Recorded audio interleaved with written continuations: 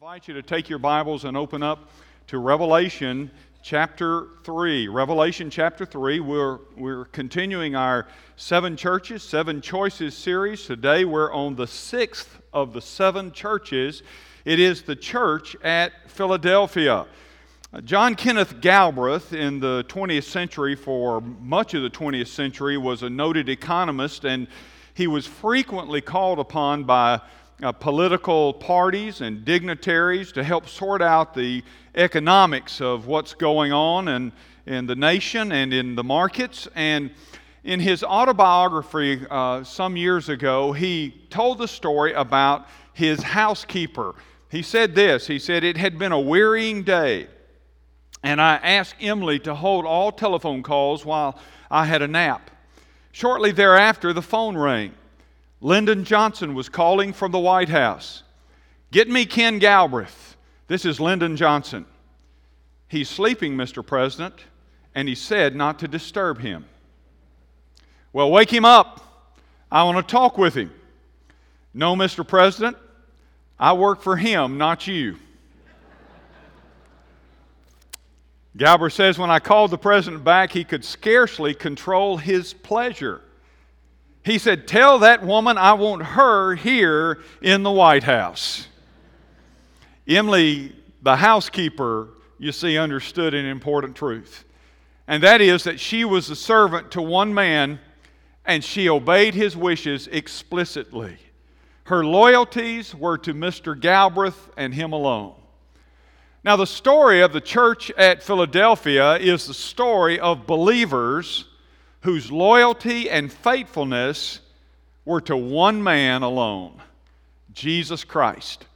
And they're a model because of that to you and me here 2,000 years later of what it means to be faithful servants of Christ, despite all the pressures around, despite the culture and its influence, despite the emphasis on compromising and caving into the culture. They are models for us. And today I want to look at the church at Philadelphia and their fidelity to the gospel and their fidelity to Christ and what a model it is for us. Would you stand with me if you're physically able to do so as we read about the church in Philadelphia, beginning in verse 7 of chapter 3 in Revelation. "And to the angel of the church in Philadelphia write, the words of the Holy One, the true One, who has the key of David, who opens and no one will shut, who shuts and no one opens. I know your works. Behold, I've set before you an open door which no one is able to shut. I know that you have but little power, and yet you have kept my word and have not denied my name. Behold, I will make those of the synagogue of Satan who say that they are Jews and are not, but lie. Behold, I will make them come and bow down before your feet, and they will learn that I have loved you. Because you have kept my word about patient endurance, I will keep you from the hour of trial that is coming on the whole world, to try those who dwell on the earth. I'm coming soon. Hold fast what you have, so that no one may seize your crown. The one who conquers, I will make him a pillar in the temple of my God. Never shall he go out of it, and I will write on him the name of my God and the name of the city of my God, the new Jerusalem, which comes down from my God out of heaven, and my own new name. He who has an ear, let him hear what the Spirit says to the churches." And Lord, as we've prayed all through this series, we pray again, let us be the church that hears what you have to say to your people. And I pray from this church and these saints that have come before us that, Father, we would learn lessons from their life and from how they live for you and were faithful to you in the midst of the age and the culture and the pressures that they lived under. Speak to us this morning, Father, from your word. Speak, we ask. Father, I pray that you will use your word to convict us and to transform us, all for our good and for your glory. And we pray in Jesus' name. Amen. Thank you. You may be seated. Now let me, as I've done with all of these churches, let me give you a little bit of background about the church at Philadelphia. The town of Philadelphia was located about 30 miles east of Sardis, which we looked at last week. They're east of Sardis. Now, like the other churches, they sit on a trade route. There were lots of trade routes, but they sit on one of these trade routes to the interior of the region, of that demographic area. And they benefited from their vineyards. They had lots of vineyards in Philadelphia, and they were known for their sheep. They had lots of pasture lands to graze the sheep on, and so these things were kind of their industry. That's where on the trade route that they made their income. It caused their economy to thrive. It was the youngest of all the 7 churches that we'll look at. It was the youngest city of all of them. It was founded by the rulers of Pergamum. You remember we looked at the church of Pergamum, and the rulers of Pergamum founded the city of Philadelphia. It was named in honor of the Roman emperors Vespasian and Domitian, and its primary worship was pagan. It was to the goddess Anytus. And of course, they had various other Greco-Roman pagan gods that they worshipped as well. But Anytus was the primary goddess of this particular city area, Philadelphia. And the church at Philadelphia, though, is unique from the other churches. Well, unique and like the church at Smyrna in that this church was not reprimanded. It and Smyrna are the only two that aren't reprimanded by Jesus. They're only affirmed for what they're doing. And Jesus has encouragement and He has praise for these believers. And because of that, this church is a model for us. We can learn much from them. And I want to show you 5 things this morning. Number 1, I want you to see the power of Christ. We learn about the power of Christ because of the church of Philadelphia. Notice how it opens, where Jesus says, I am the one who has the key of David. I'm the one who opens doors that no one can shut, and I shut doors that no one can open. And the word key there represents something. It represents the idea of power and authority. Christ point here to the church at Philadelphia, and remember they're going through suffering and persecution. Philadelphia was persecuted. It did suffer, and as a result of that, Jesus is saying this. His point is, I'm the one that has power. I have all authority. And then He says, I'm the one that opens doors, and I'm the one that closes doors. I have the key of David. I'll talk about that in just a bit. But in particular, the point Jesus is making to Philadelphia is that all power belongs to Him. By the way, that's something all of us need to remember in difficult times, isn't it? It's something all of us need to remember when we look at the culture and the age around us and we think, well, is there any hope? Yeah, there's hope. Jesus is our hope. Because Jesus has all authority and all power. Listen, God really is in control. Now, you may think He's not, but there's not a thing going on in your world. There's not a thing going on in your city. There's not a thing going on in your home. There's not a thing going on in your workplace. There's not a thing going on around this globe. There's not a thing going on in this nation that has taken Jesus by surprise. Has it ever occurred to you that nothing occurs to Him? He's never taken by surprise. Jesus never has to wring His hands and say, I didn't see that coming. Why? Because He's in complete control, and what's going on in your world is still under His allowance. But things will change. The day is coming when things are going to change. But God is in control. That's why He says, I open doors and I close doors. And when I open a door, nobody can shut the door. And when I close the door, nobody can open that door. Jesus is the key. He says He has the key of David. He has that by lineage. He is a descendant of David. He has that by the law. And He has it by the will of God. And not only is Jesus the keeper of the keys, but listen, class, He's more than the keeper of the keys. The Bible teaches us that He is the key. The Bible teaches us that Jesus is the key to the kingdom of God. Jesus says in John chapter 8, He says, I am the door. He is the key to the kingdom of God. You want to get in the kingdom of God? Listen, there is no other way, there is no other name under heaven by which a man can be saved than Jesus Christ, the Bible tells us. He is the key to heaven. And by the way, don't leave this place if you don't know Him, because the door has been opened. He is the key. He is the way. He's not only the key to the kingdom, Jesus is the key into the presence of God. The Bible says when Jesus was crucified on the cross that the veil of the temple was torn in two from top to bottom. What did that represent? It represents now no barrier that you and I have access to Christ. We have access into the presence of God. He is the key into the presence of God. Jesus is the key to eternal life. He said, I give to them eternal life, and no one can snatch them out of my hands.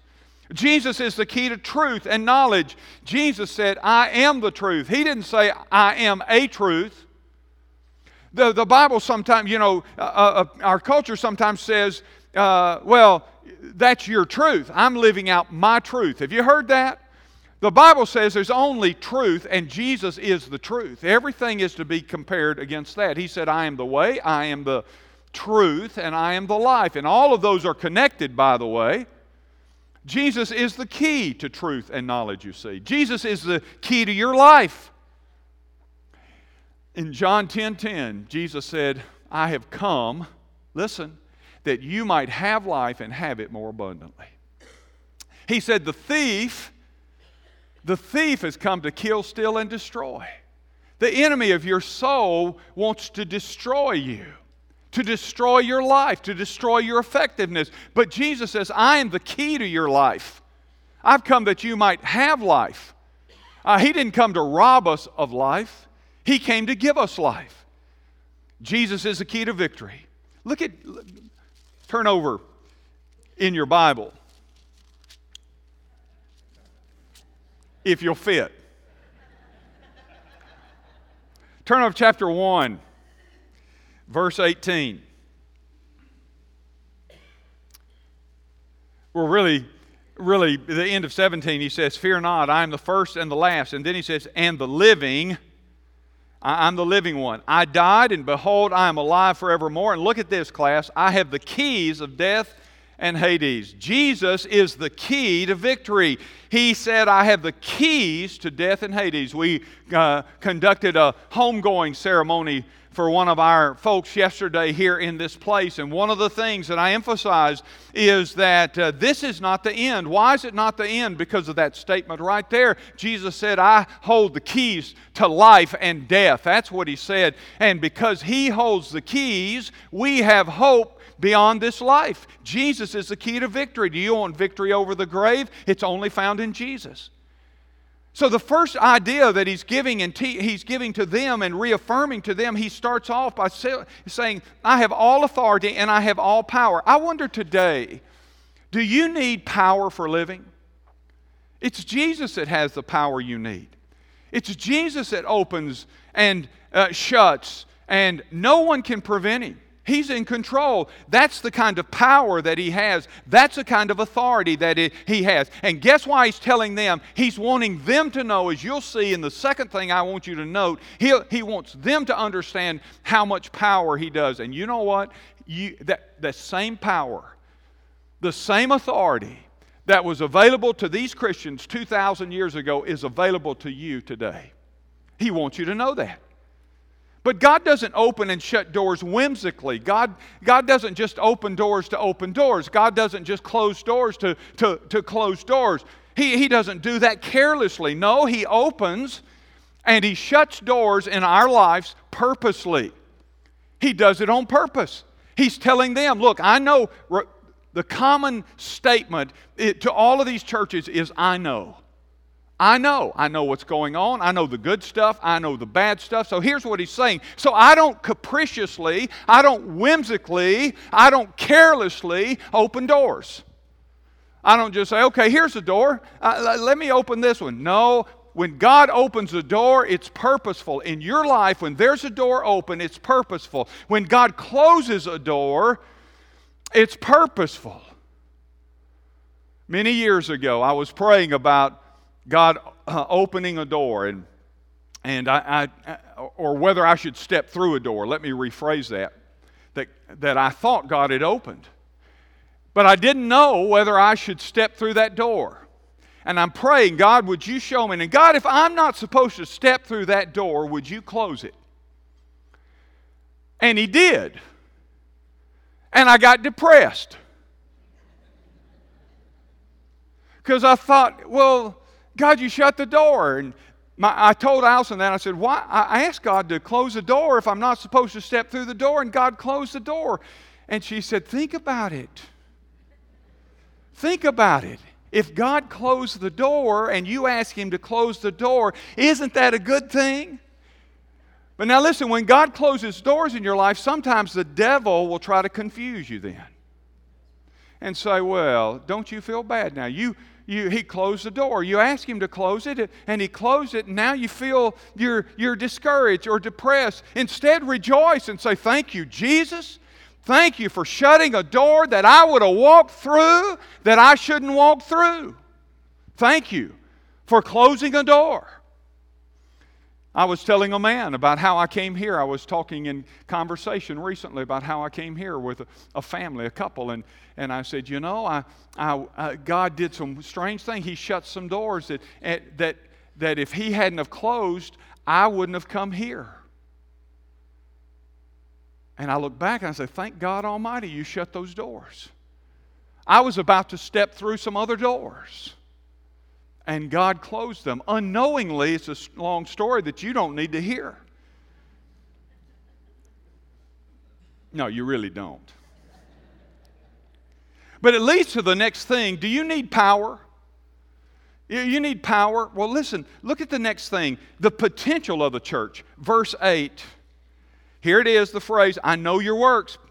But then notice he makes this statement, behold, I have set before you an open door, which no one is able to shut. Now I want to show you something about this. This is an incredible statement. You see, their culture was dark, and their culture was so pagan that Jesus even said, I know you have but little power. That is, you say, isn't that a criticism? No, that wasn't a criticism at all. Here's what Jesus was saying to them when He said, I know you have but a little power. He was saying the culture is so dark, and because there are just so few of you, a remnant really, He said, I know you have little power when it comes to influence in the darkness. Are you with me?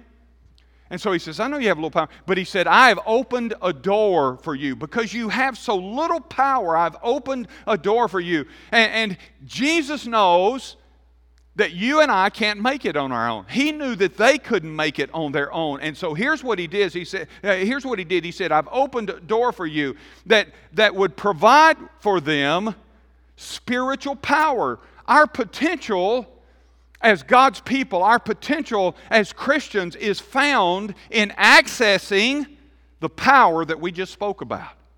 Now watch, stay with me. So God opened a door of access. Of access to what? The door that He's talking about here refers to the continuous access that they would have to the power of God.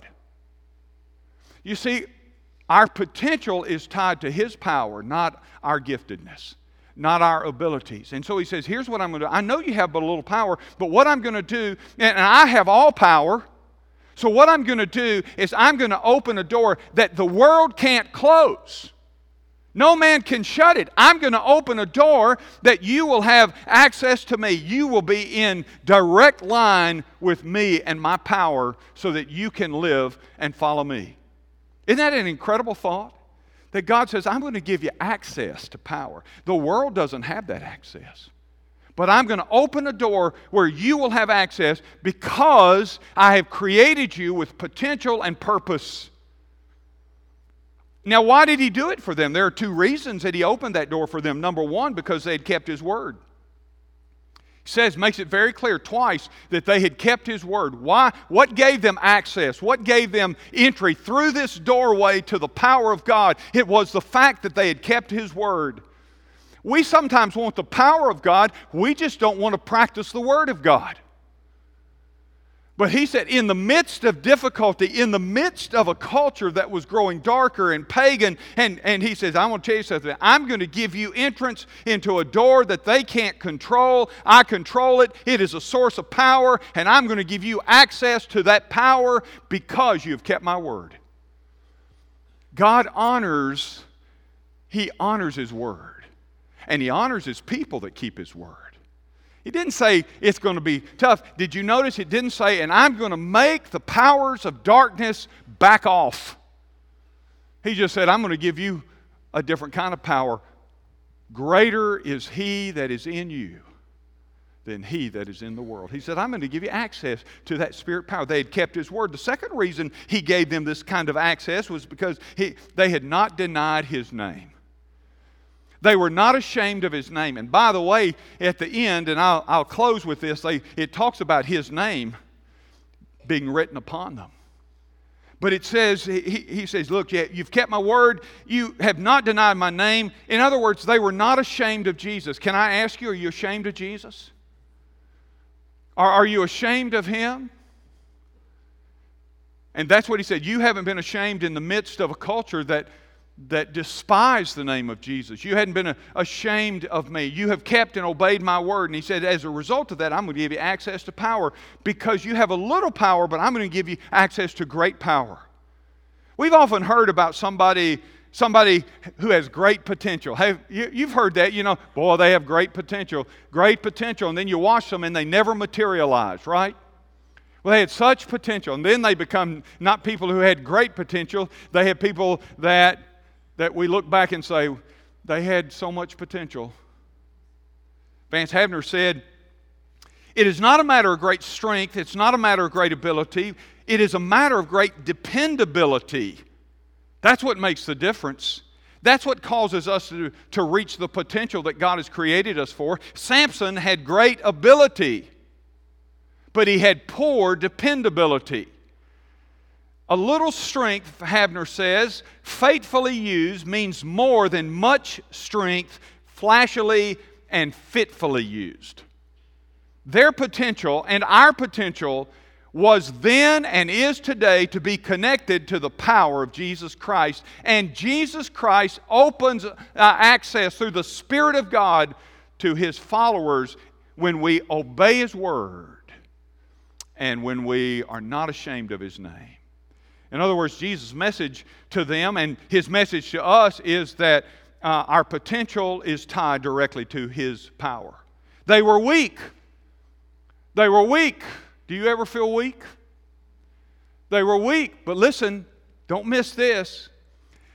Weakness doesn't mean useless to God. Weakness doesn't mean that we are useless. I believe that God loves it when our weakness forces us to depend on Him. You say, you think God really loves that? Well, listen to how the Apostle Paul put it in 2 Corinthians 12, 9 and 10. He said, but He said to me, my grace is sufficient for you, for my power is made perfect in weakness. My power, His power, is made perfect in what? Our weakness. Paul says, so he said, my grace is sufficient to you. Therefore, I will boast all the more gladly of my weakness. Paul said, I'm going to boast about my weakness because, or so that the power of Christ may rest upon me. For the sake of Christ, then, I am content with weaknesses. I'm content with insults and hardships and persecutions and calamities. For when I am weak, then I'm strong. Remember what he said, because when I'm weak, His power can rest upon me. One New Year's Day in the Tournament of Roses parade, one of the floats, a beautiful float, a massive float, suddenly sputtered and quit. It was out of gas. And the whole parade was held up until someone could get a couple of cans of gas and put in the float to get it fired back up and moving. The whole parade was stopped. And the amusing thing about the story is that the float was sponsored by one of the largest oil firms in the world. With all their vast access to resources, the truck was out of gas. There are many Christians. They have great God-intended potential, but they've run out of gas. And they've run out of gas because they stopped accessing the vast resources of the power of God, and they're trying to live for God in their own strength, and they have little power. And they're trying to, with good intentions, to follow God, and they're weak and worn out, and they're trying to just go through the motions and the routine, and their tanks are empty, and they've sputtered and almost quit. Why? Because they're not tapping in to the vast resources of the power of God. I ask you this morning, how is your spiritual gas tank? The truth is, there is a door of access to the power of God. And Jesus said, it is imperative that I go to the Father, because if I don't go to the Father, I can't send to you the power. He said, but if I go, I'll send him to you, and he'll not be with you. I've been with you for 3 years. I've been with you, but he will be in you. The power. Do you know why they made the church? Why did they gather in Acts? And why did they have to remain in Jerusalem? Do you remember what it says in Acts chapter 1? They remained in Jerusalem. They were told to go and stay there. They weren't told to go and reach the world at that stage. They were just told to go and wait in Jerusalem. Do you know why? He said, wait until you be filled from on high with the power of the Spirit of God. And then shortly thereafter, they were in the upper room. And then they were sent into the whole world. They weren't sent into the world in their power. They were sent in the world after they received the power. The problem for many believers is they're trying to go into the world. They're trying to live for God with good intentions, but they're trying to do it, and their tanks are empty because they're not tapping in to the vast resource of the Holy Spirit that has been given to them in Christ. Let me show you a third thing that we learned from this church, and that is the problems of the culture. Verse 9, notice what Jesus said, behold, I will make those of the synagogue of Satan, who say they are Jews and are not, but lie. He called them the synagogue of Satan. Now let me tell you what's happening. There were Jews in Philadelphia who were persecuting the believers. They were Judaizers. Some believe it was the Judaizers themselves who pretended to affirm Christ on one level but denied him through the Judaism that they espoused. And they were claiming to be Jews. These were claiming to be Jews. But notice pretty strong, harsh words that Jesus has. They were claiming to be Jews, the chosen people, the followers of God. But Jesus says they were not. They had rejected the Son of God, the very one who came to reveal the God that they claimed to follow, and therefore they were lying. Jesus said that. They lie. Jesus calls them an assembly of Satan. That's pretty strong language, isn't it?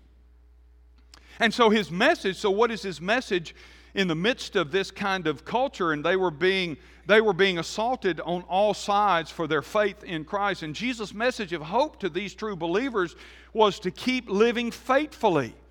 And he said something. Did you look on in verse 9 after he said, but they lied. But he said, behold, I will make them come and bow down before your feet, and they will learn that I have loved you.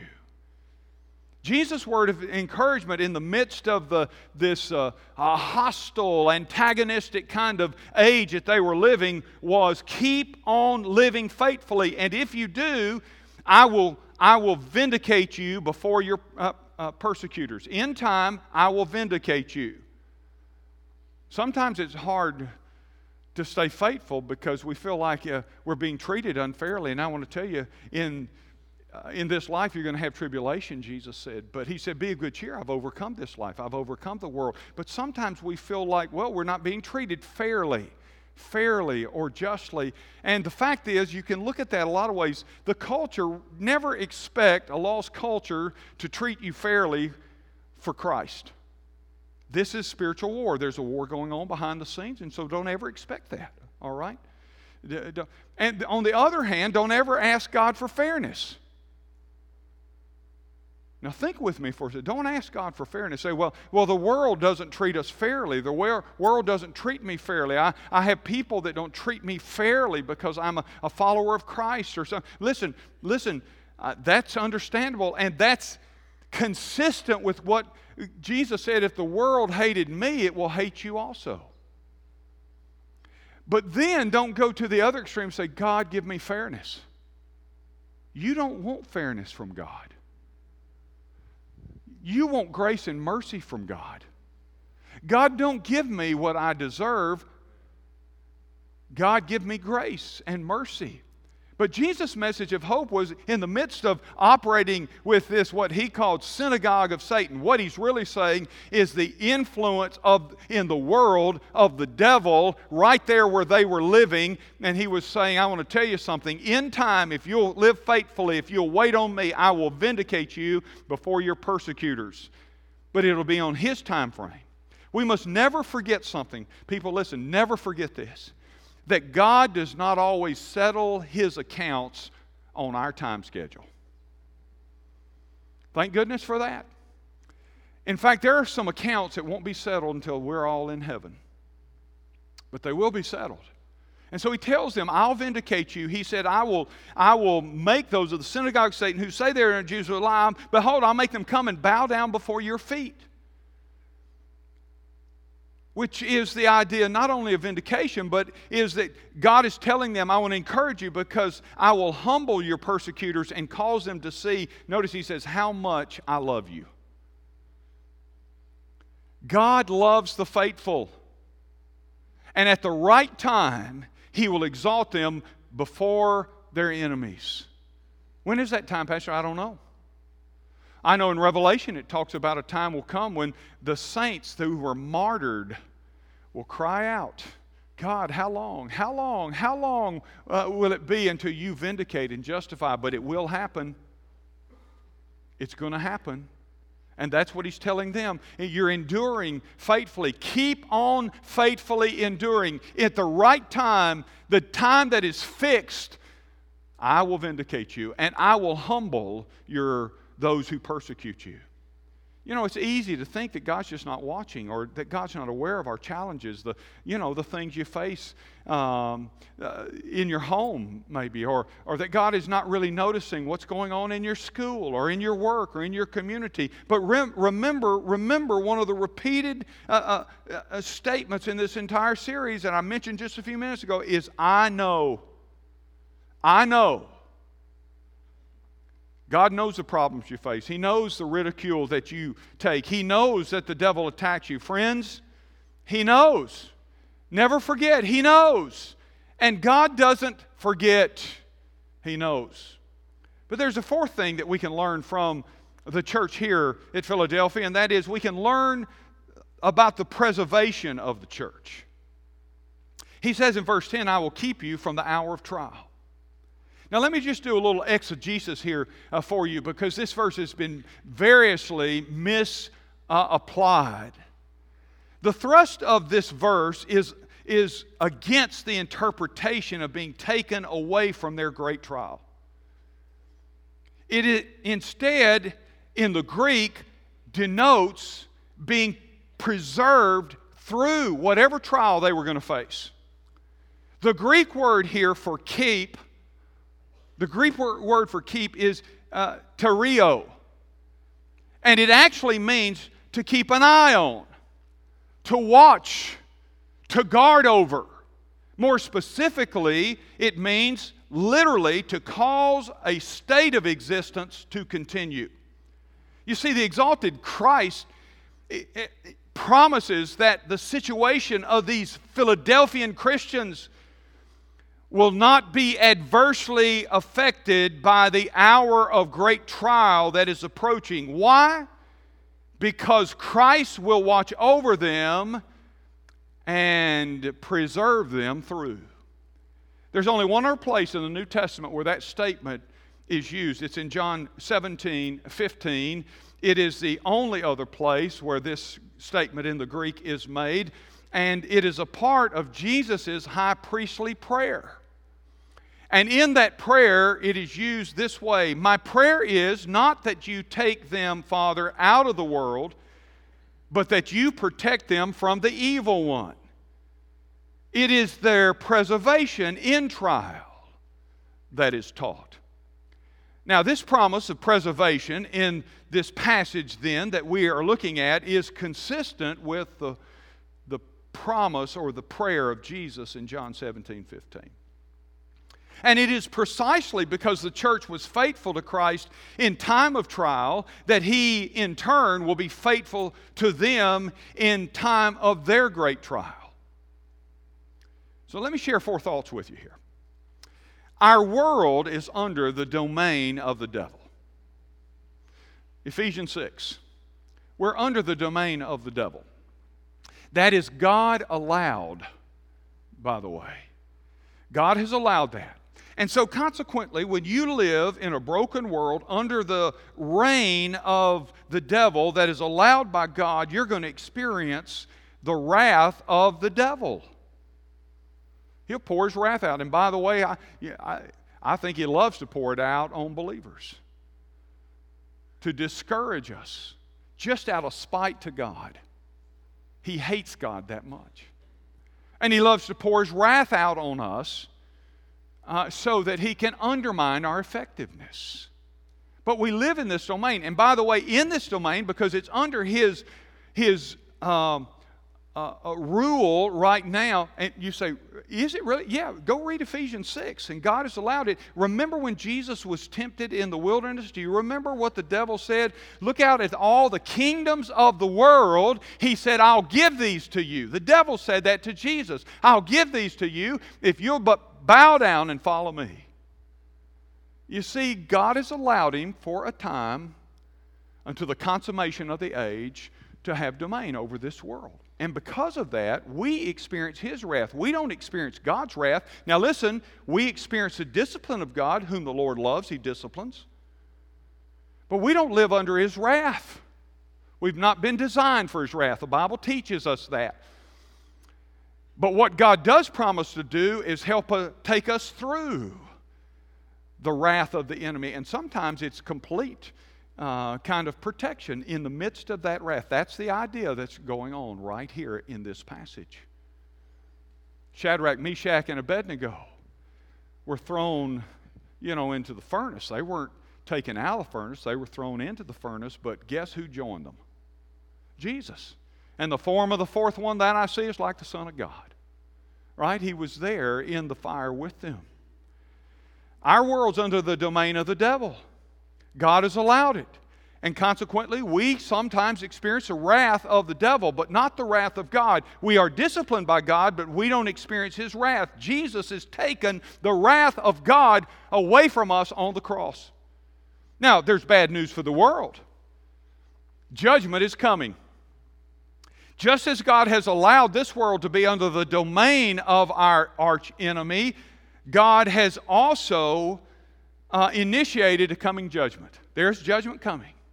But his children will be preserved from the wrath of God in the coming judgment. We'll be accountable for our lives in the judgment of believers and rewards, but we will be spared from the wrath of God. Again, Jesus has already taken it, but the world will not be spared from that wrath. The wrath of God will be poured out eventually. And then there's good news. There's good news, and the good news is that God loves his children. That God loves his church. Jesus died for it. Jesus said, I will build my church. And Jesus preserves it. Why did he say that he would protect the believers at Philadelphia? Well, it goes back to what we talked about a minute ago, because they kept his word. And he says they patiently endured.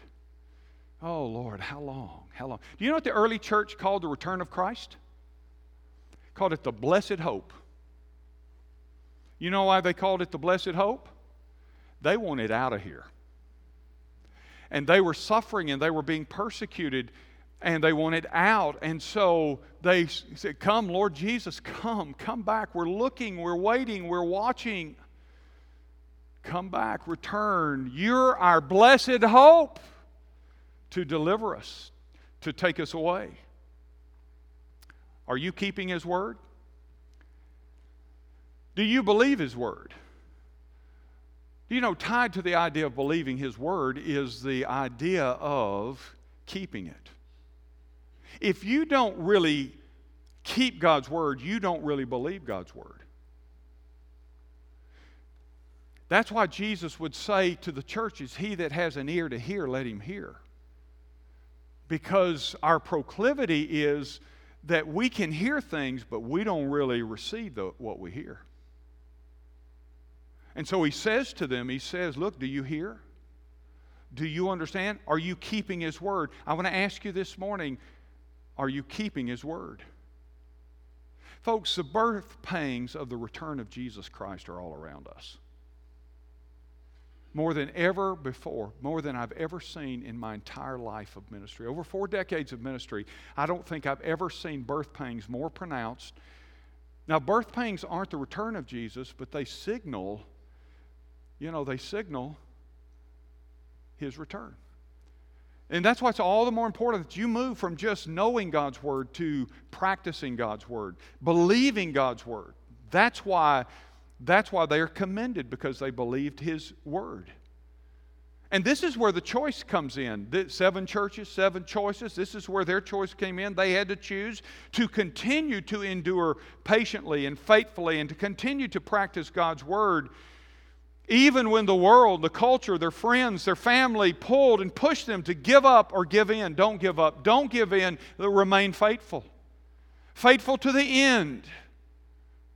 That's the choice. Would they continue? And that's the choice that you and I have today. 2,000 years later, are we going to live faithfully, keeping the Word of God, even in the midst of an age that is hostile to the truth of God, that wants to reject Christ, that wants to reject the Word of God? Are you going to let family, friends pull or push you away? Are you going to let the culture drive you from God or drive you to compromise? We have that choice just like they did. We can either trust God's Word and obey it and endure until He comes, or we can say no, like Demas, who loved the things of this world, the Scripture says, and deserted Paul. Billy Graham wrote a book. I pulled it off my shelf this week. He wrote a book about how to persevere through suffering until the return of Christ. And the book is titled Till Armageddon. Armageddon's the last thing, right? It's the last thing. And the title of his book is Till Armageddon. I bought it many years ago, back when books were cheap. And it is a perspective on suffering, teaching believers how shall we live until the return of Christ. And in the flyleaf of the book, it states this: are you ready for the days ahead? What will it take to survive the personal turmoils, the economic chaos, the dangerous world political climate now emerging on a scale perhaps unparalleled in human history? And that's written in the 1980s. And then Billy Graham goes on to say the human race may well be heading toward the climax of the tears, the hurts, and wounds of the centuries, headed toward Armageddon. And then the book says, these are the words of Dr. Billy Graham after an exhaustive study of the Scriptures on the subject of our future. And so it really causes us to ask this question: is faithfulness worth it? Don't you think there were probably some people in the Church of Philadelphia that were saying, is it really worth it? Is it really worth it? You ever feel like that? God, is it really worth it? It's worth it.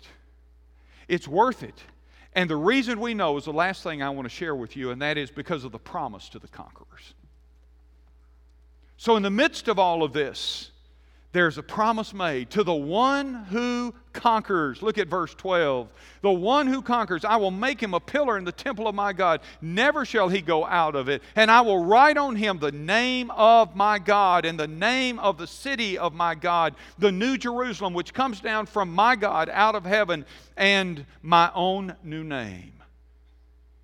That's what he says. Is it worth it? Yes, it's worth it. God says, I'm going to identify those who conquer. It is a promise and cherished reward in the kingdom of God. Look, it's kind of like God's heavenly congressional medal of honor. I don't know that everybody is going to have this. He's talking about to the conquerors. Now, this is a couple of times he's talked to conquerors in the 7 churches, you know. But I know these people, and I know those who conquer, that endure patiently and live faithfully, that one day, he says, I'm going to write the name of my God on them in the kingdom, in heaven. And I'm going to write on them the name of the new city which comes down out of heaven, and I'm going to put my own name on them. Listen, this is God's honoring process for those who patiently lived for Him and endured faithfully to the end. And for all eternity, these are the people who endured, and they will have His name upon them that will be a unique identifier in the kingdom of God. I think those who conquer, I think the others that it talks about in Revelation that conquered, I think we're going to see them and we're going to say, wow, look at that. They've got the name of God. Now, we're going to have the imprint of God upon us, but they're going to have something unique because they conquered. They conquered. They stayed faithful when others didn't stay faithful. They endured when others didn't endure. And God says, I'm going to write on them my name. And so He says to Philadelphia, I know it's tough right now. And maybe for you it's tough. Maybe there's some tough stuff going on. And I just want to say to you, endure patiently. Live faithfully. Remember, Jesus is going to come back. And when He comes back, you be one of those that was a conqueror and is honored with the name of God Almighty upon you. The name of Jesus Christ stamped upon you. When you're in the kingdom, it'll be an identifier. And you won't say, well, I got this stuff on me. You'll say, I want everybody to know that I'm a conqueror. We are more than conquerors in Jesus Christ who loved us, the Bible says. That's how you become a conqueror. So it comes down to the choice. The choice, am I going to live faithfully? You're not called to live faithfully for your neighbor. You're not called to live faithfully for your other family. You're not called to live faithful for the church. You are the church. You're not called to live faithfully for the preacher. You're called to live faithfully for Jesus. And by the way, when you live faithfully for Jesus, guess what happens? The church becomes faithful for Jesus. Because you are the church. You are the temple of the living God. And so your choice is, am I going to live faithful? Am I going to you say, well, I'm not facing the kinds of things that they were facing. I understand that. But you may.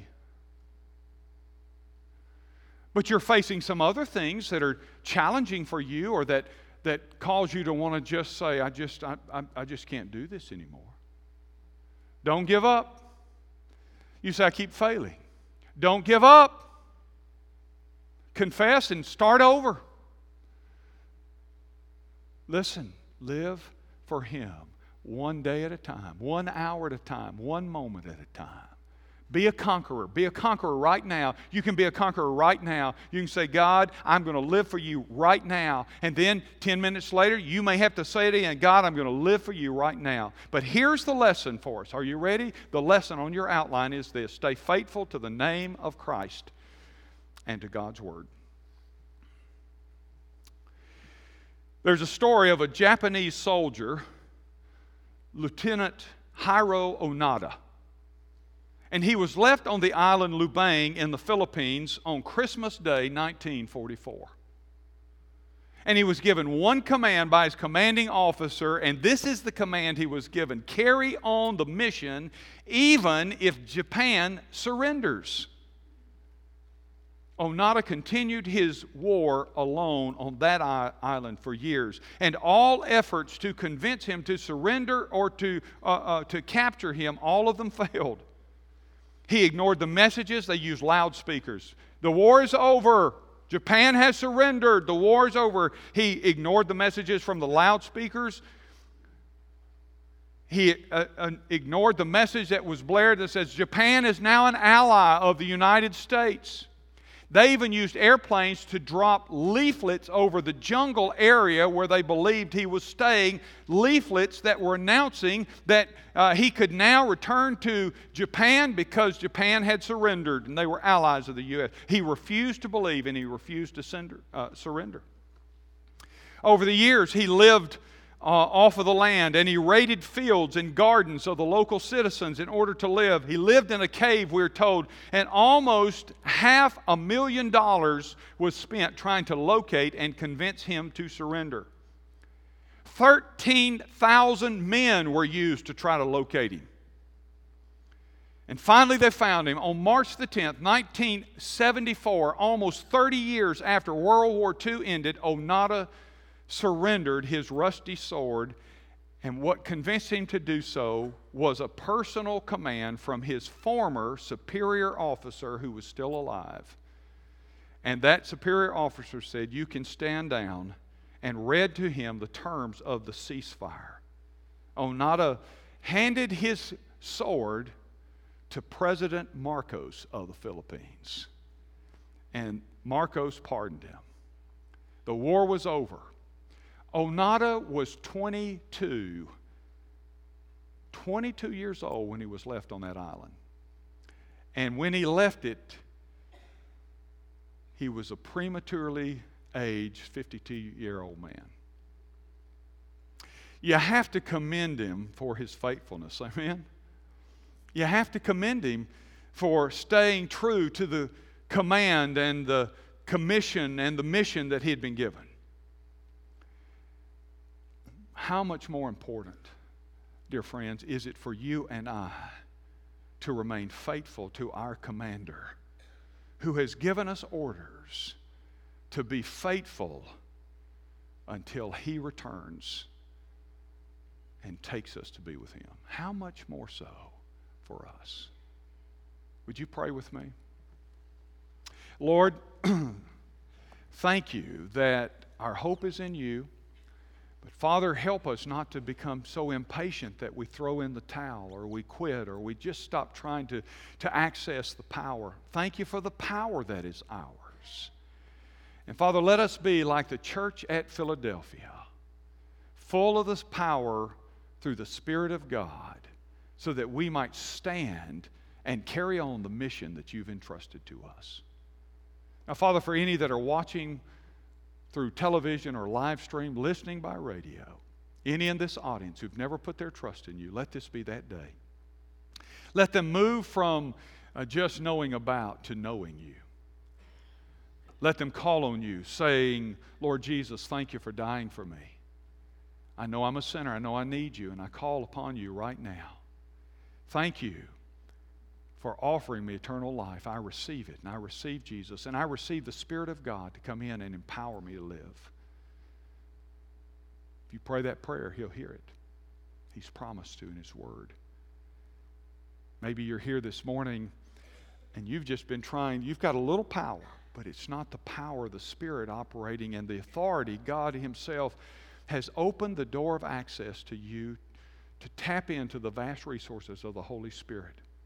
Maybe this morning you need to do just that. Maybe you say, "Lord, I'm tired of living in my own strength. Father, I need your strength. Father, thank you for the Spirit of God that's mine in Christ. But Lord, I haven't been tapping into those powerful resources. And today, Father, I renew my commitment to trust and depend on you, not to depend on myself, not to rely on my own strength, but to look to you for your strength and yours alone." Father, hear my prayer. And Father, I know you hear the prayers of those who've offered these. And so now, Father, take them to the next place and the next step. And we pray it in Jesus' name.